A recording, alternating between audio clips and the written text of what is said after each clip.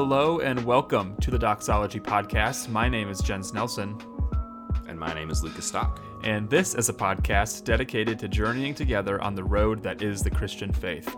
We thank you for joining us as we discuss and investigate theology and the Christian life as we strive for unity amongst our diversity as members of Christ's church. I did that without reading it, Lucas. I read it. Really? I read it every time, but I forgot to open it after we hit record, so I did it. Anyway, you guys don't care. Welcome to this episode of the Doxology Podcast. It's Friday.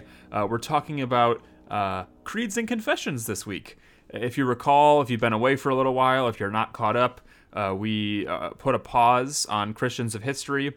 We haven't fully hashed it out, but what we might do is just 1 month do Christians of history, the next month do creeds and confessions, the next month do Christians of history. We're just sort of bopping around a little bit, having some variety.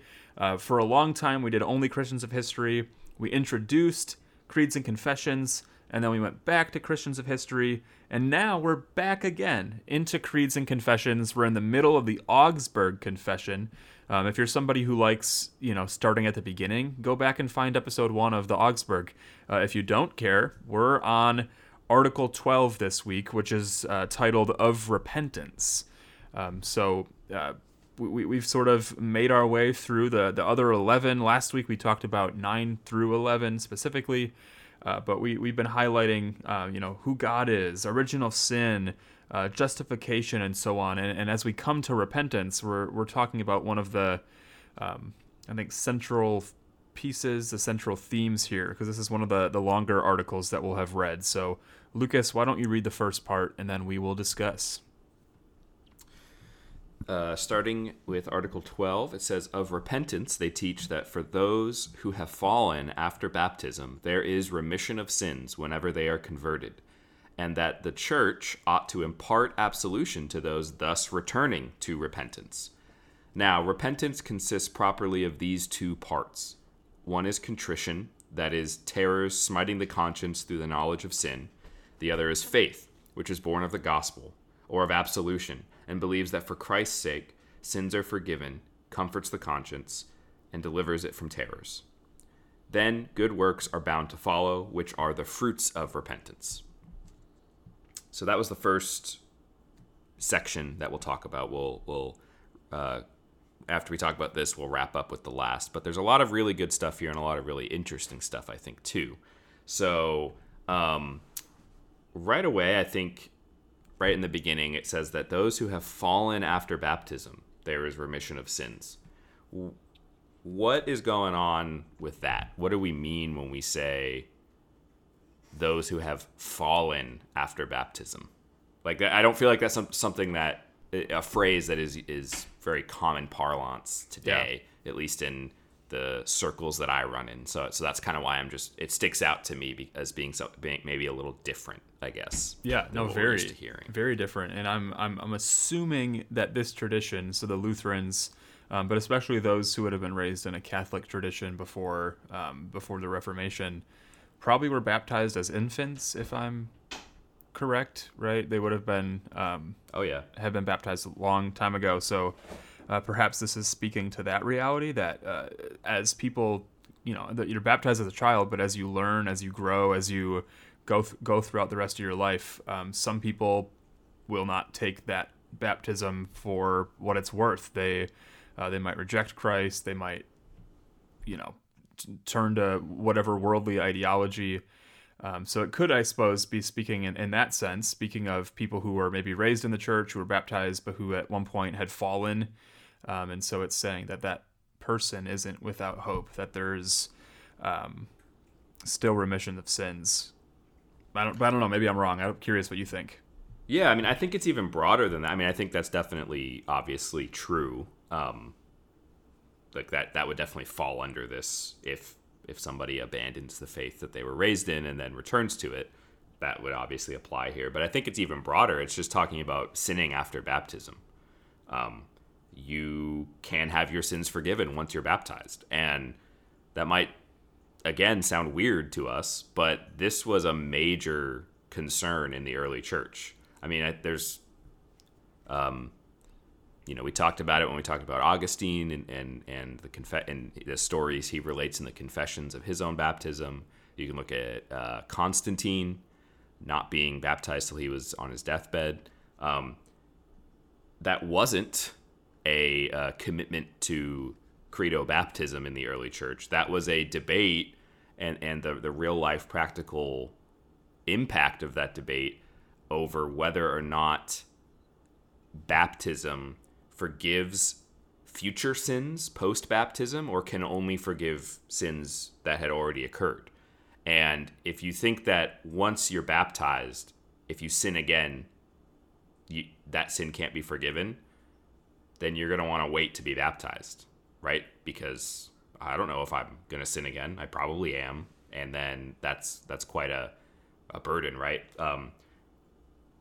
Against that idea, sort of setting up the opposite here, there is remission of sins whenever they're converted, and that the church ought to impart absolution to those thus returning to repentance. So this is kind of kicking off by saying we're talking about repentance, and to start that conversation, we're going to say, for those who are repentant, there is remission of sins even after baptism.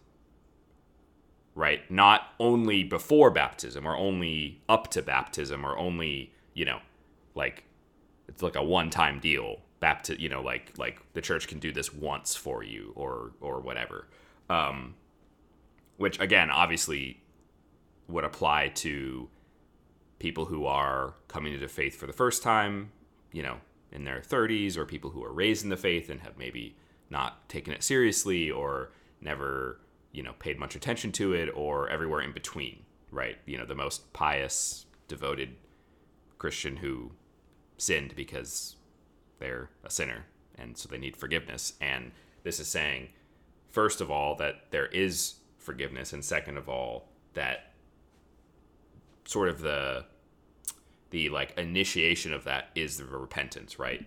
The church ought to impart absolution to those thus returning to repentance. So there's this return to the state of forgiveness or cleanliness or purity or however we want to phrase it of baptism that happens when we repent, or when someone returns to repentance is how it says it here.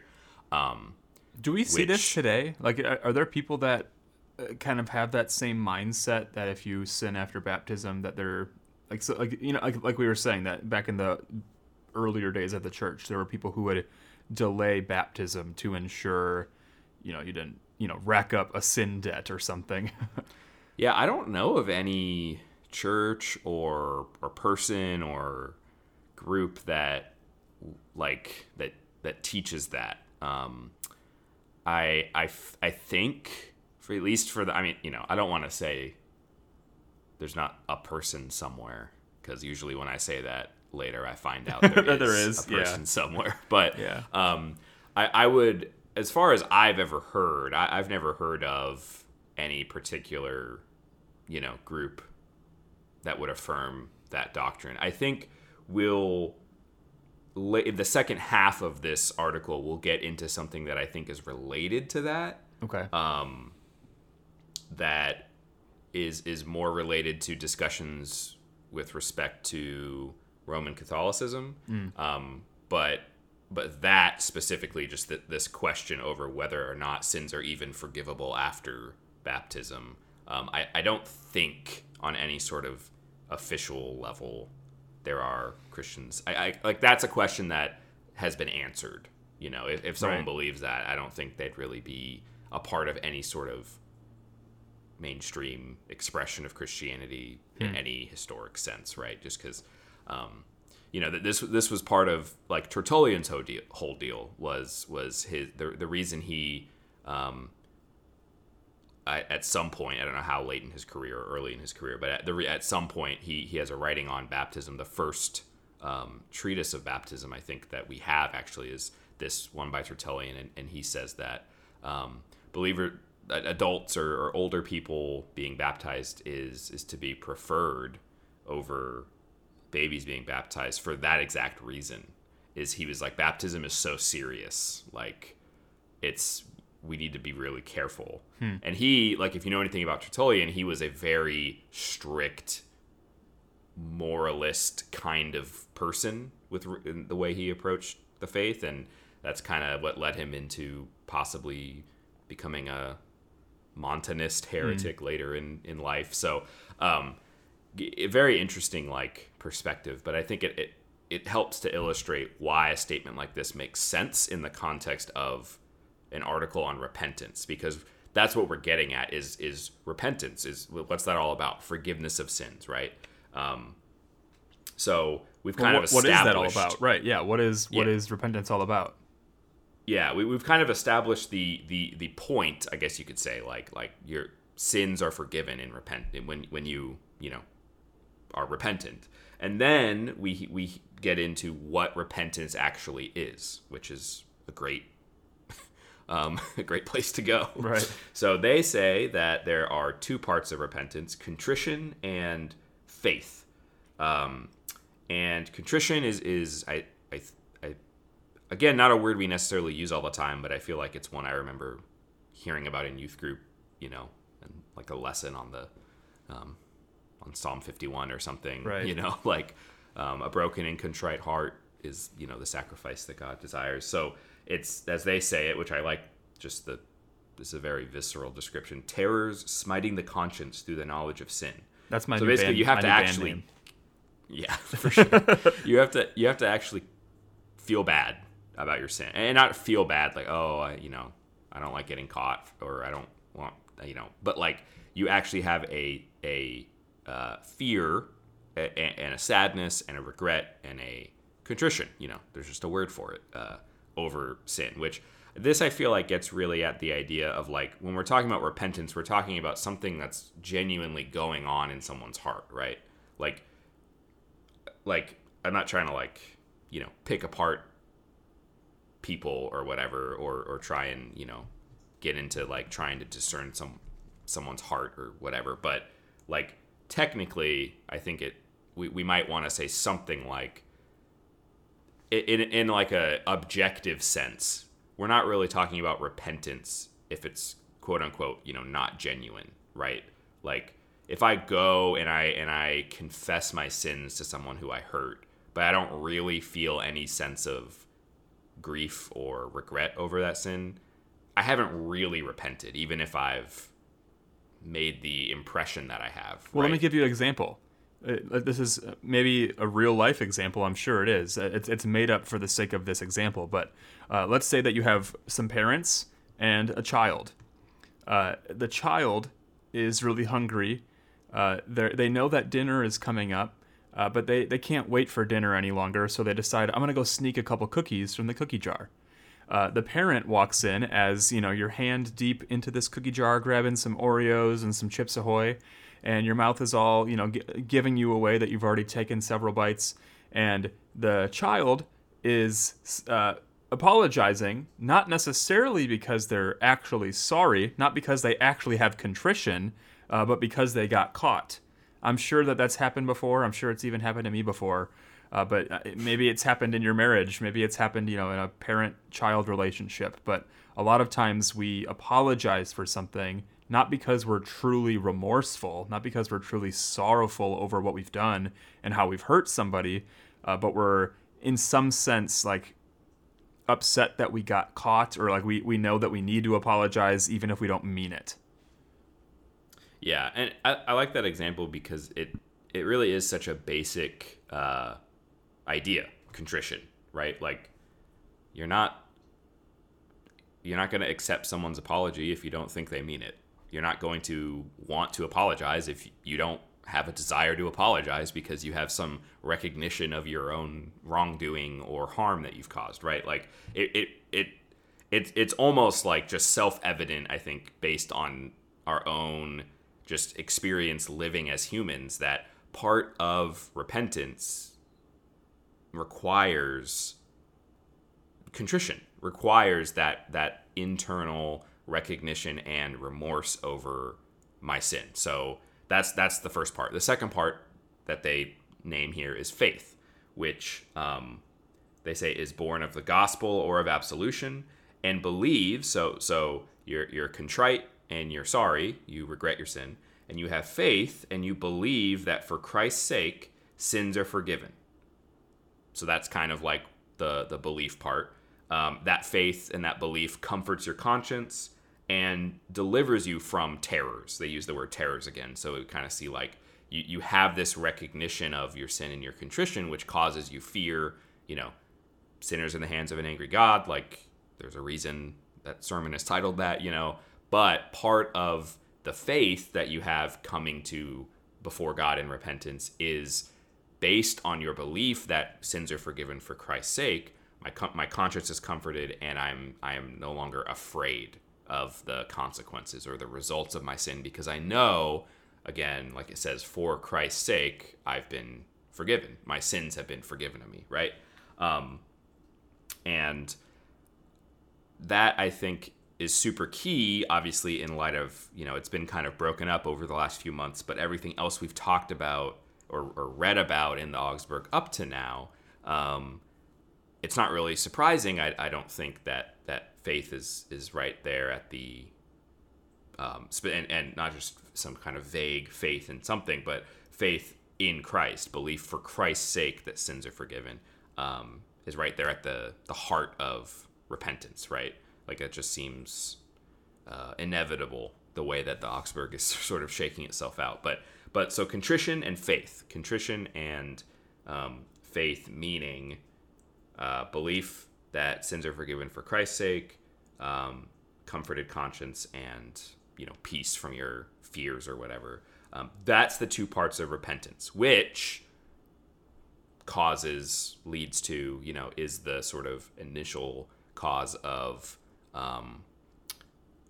sins being remitted and forgiven, and you are therefore no longer under the burden of your sin when you sin, even if you've already been baptized or even if whatever, right? Like it doesn't really matter. What matters is this repentance, this contrition and faith. What does that mean? That means you have been forgiven. And then in concluding this section, then good works are bound to follow, which are the fruits of repentance. So we're getting a little bit into like what the place of works are. We got faith as part of repentance. Works are not part of repentance. Works are the fruit of repentance, right? It's not like your repentance is contrition and works, or is faith and works, or is whatever. Your repentance happens, which then leads to the fruit of good works. And we can think maybe that's making it up to someone who I've wronged. Maybe that's repaying a debt that I've stolen. Maybe it's just out of a grateful heart of being forgiven, I am a loving and forgiving person. Like, good works is a very vague phrase. Right. I have to imagine so. Right. We're just talking about all kinds of works that are good, right?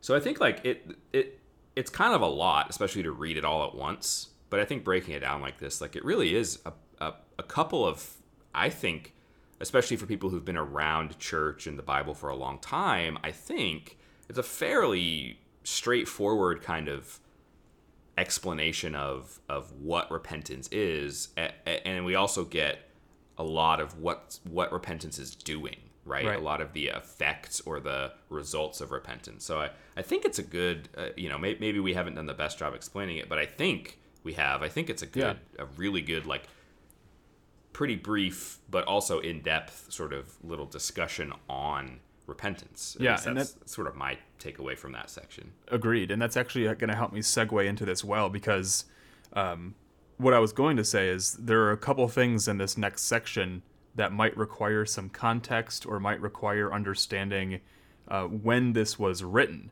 And so, like you're saying, this is, for modern ears, what we've just read in the first little bit seems very recognizable, very familiar. But it would have been a little bit foreign, especially for those who would have come out of a more Catholic background. So as we go into the next little half of this, just keep in mind some of these words might not be super familiar. So this section says, they condemn the Anabaptists, who deny that those once justified can lose the Holy Ghost. Also, those who contend that some may attain to such perfection in this life that they cannot sin. And then is this the Novatians? Also are so. condemned, who would not absolve such as had fallen after baptism, though they returned to repentance.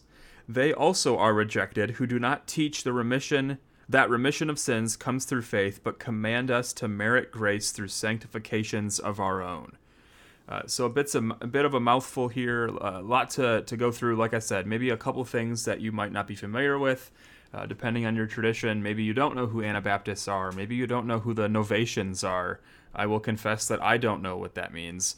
Probably should have looked it up beforehand, but I think it stands to reason here that as the Augsburg has just explained what they do believe about repentance, they are now showing some of the people whom they disagree with. That's why every time you see the word they condemn or they disagree or whatever, it's speaking of Lutherans. So Lutherans are the ones condemning the Anabaptists. They are also condemning the Novatians and those that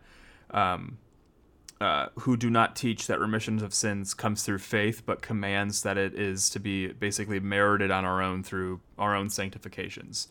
So it has in mind probably Catholicism, has in mind the early Anabaptists and Novatians. So is there anything that jumps off the page here for you, Lucas? So I think it's like on the one hand we've got the Anabaptists seem like one wing in opposition to the Novatians. What I should say is the Anabaptists and the Novatians are representing these two opposing poles, maybe, where on the one hand the Novatians are saying you can't be forgiven if you sin after baptism. It's too bad. It doesn't matter. It's this sort of like overly strict legalism, right? And then the Anabaptists sort of represent the opposite end of that, where it's like they're saying, or here they're we're being told that they say that once you're saved, you're always saved. You can't lose the Holy Ghost once you've been justified. In fact, you can live a perfect life right now. And it's almost like this inordinate burden of sin in the Novatians, where if I even make one small mistake, I am going to be cast out of the kingdom forever, versus this antinomianism of I can do whatever I want. What Paul is getting at in Romans 6. Shall we go on sinning now that grace, no, you can't just go on sinning. Paul tells us if you do that, you're actually, not living a Christian life at all. So, that's not good. And then also part of that extreme, like I actually don't sin anymore. I don't sin at all. I can't sin because I'm perfect now. Like these almost extreme examples of, maybe we could say, like misapplications of the idea of the gospel and grace, or misunderstandings of the place of repentance. Both of which are sort of specifically, named with certain groups. But then we also get the last sentence, which I think is the most interesting, and you kind of alluded to it. They don't say it, which is one of the reasons I think this, but I'm pretty sure they're talking about Rome when they say those who do not teach that remission of sins comes through faith, but command us to merit grace through satisfactions of our own, right? They're not, probably isn't a very politically, socially, well, not socially, but politically safe move to, when you're trying to, demonstrate to your Catholic king why you're not a terrible heretic. You probably shouldn't condemn the Catholic Church by name, right?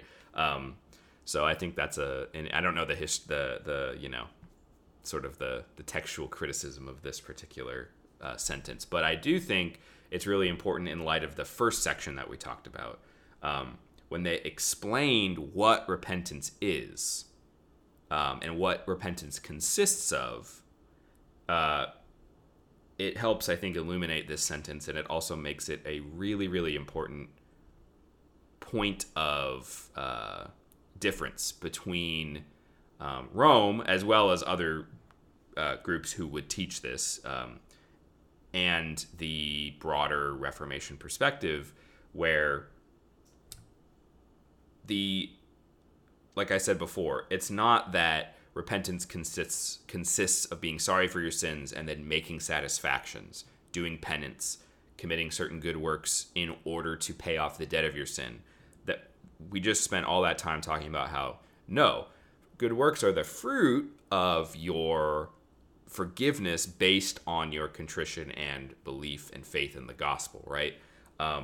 And that is a big piece of a lot of the fights theologically that are happening during the Reformation and that have continued to sort of go on in discussions and debates between Rome and various Protestant groups, I think, ever since, because this is a fundamental difference in understanding of how the gospel is applied to us, how we receive forgiveness, because I don't need to make satisfaction for my sin, according to the Augsburg, according to, as far as I know, any Protestant confession or group or statement of faith or anything.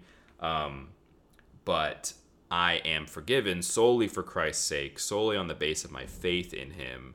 And then as a result, I do good works, as opposed to the good works playing a role in my satisfaction for my sins, right? Kind of the difference between the idea that all of my sins have already been satisfied for, or there's still a little bit more work for me to do, or I should say a little more work to be done. And part of that is me doing penance or doing those good works, you know, the like, what's the term? Like caricature, stereotype, you know, all the movies. You go to the priest, you confess your sins. He says, say 7 Our Fathers and 10 Hail Marys. Like, that's penance. That's you know, prescribing you good works to do, prayers, giving to the poor, you know, some kind of good work in order to be absolved of your sins. It's a part of the process as opposed to a fruit of the process, I think is one way to put it that really matches well with what it seems like this article is trying to get at, is this difference, right? And I think that's what's going on. Obviously, they don't say it's Rome, but it seems to be just based on kind of what they're getting at. But more importantly, too, they're not just picking on Rome or not just picking on the Anabaptists. They have a very, you know, I think this is the most, or one of the articles that has the most different people that they're condemning. And I think that shows the different ways that Christians have attempted to, with more or less success in different times and places, wrestle through what the gospel actually looks like. What repentance, what forgiveness, what being restored to grace after falling away, like, those are big questions that received a lot of different answers by a lot of different people, and we kind of see that as the reformers here are working that out, and they're expressing it in this way. They're being very, it seems like I said, like, it seems like they're sort of calling out errors on both sides of them, you know, where you can swing too far in one direction or another. They seem to be being very careful in attempting to clarify where they stand, if that makes sense. Yeah, so I'm a big fan of Article 12. I think it's, I mean, I feel like I say that every time I really like the Augsburg Confession. I think it's fantastic.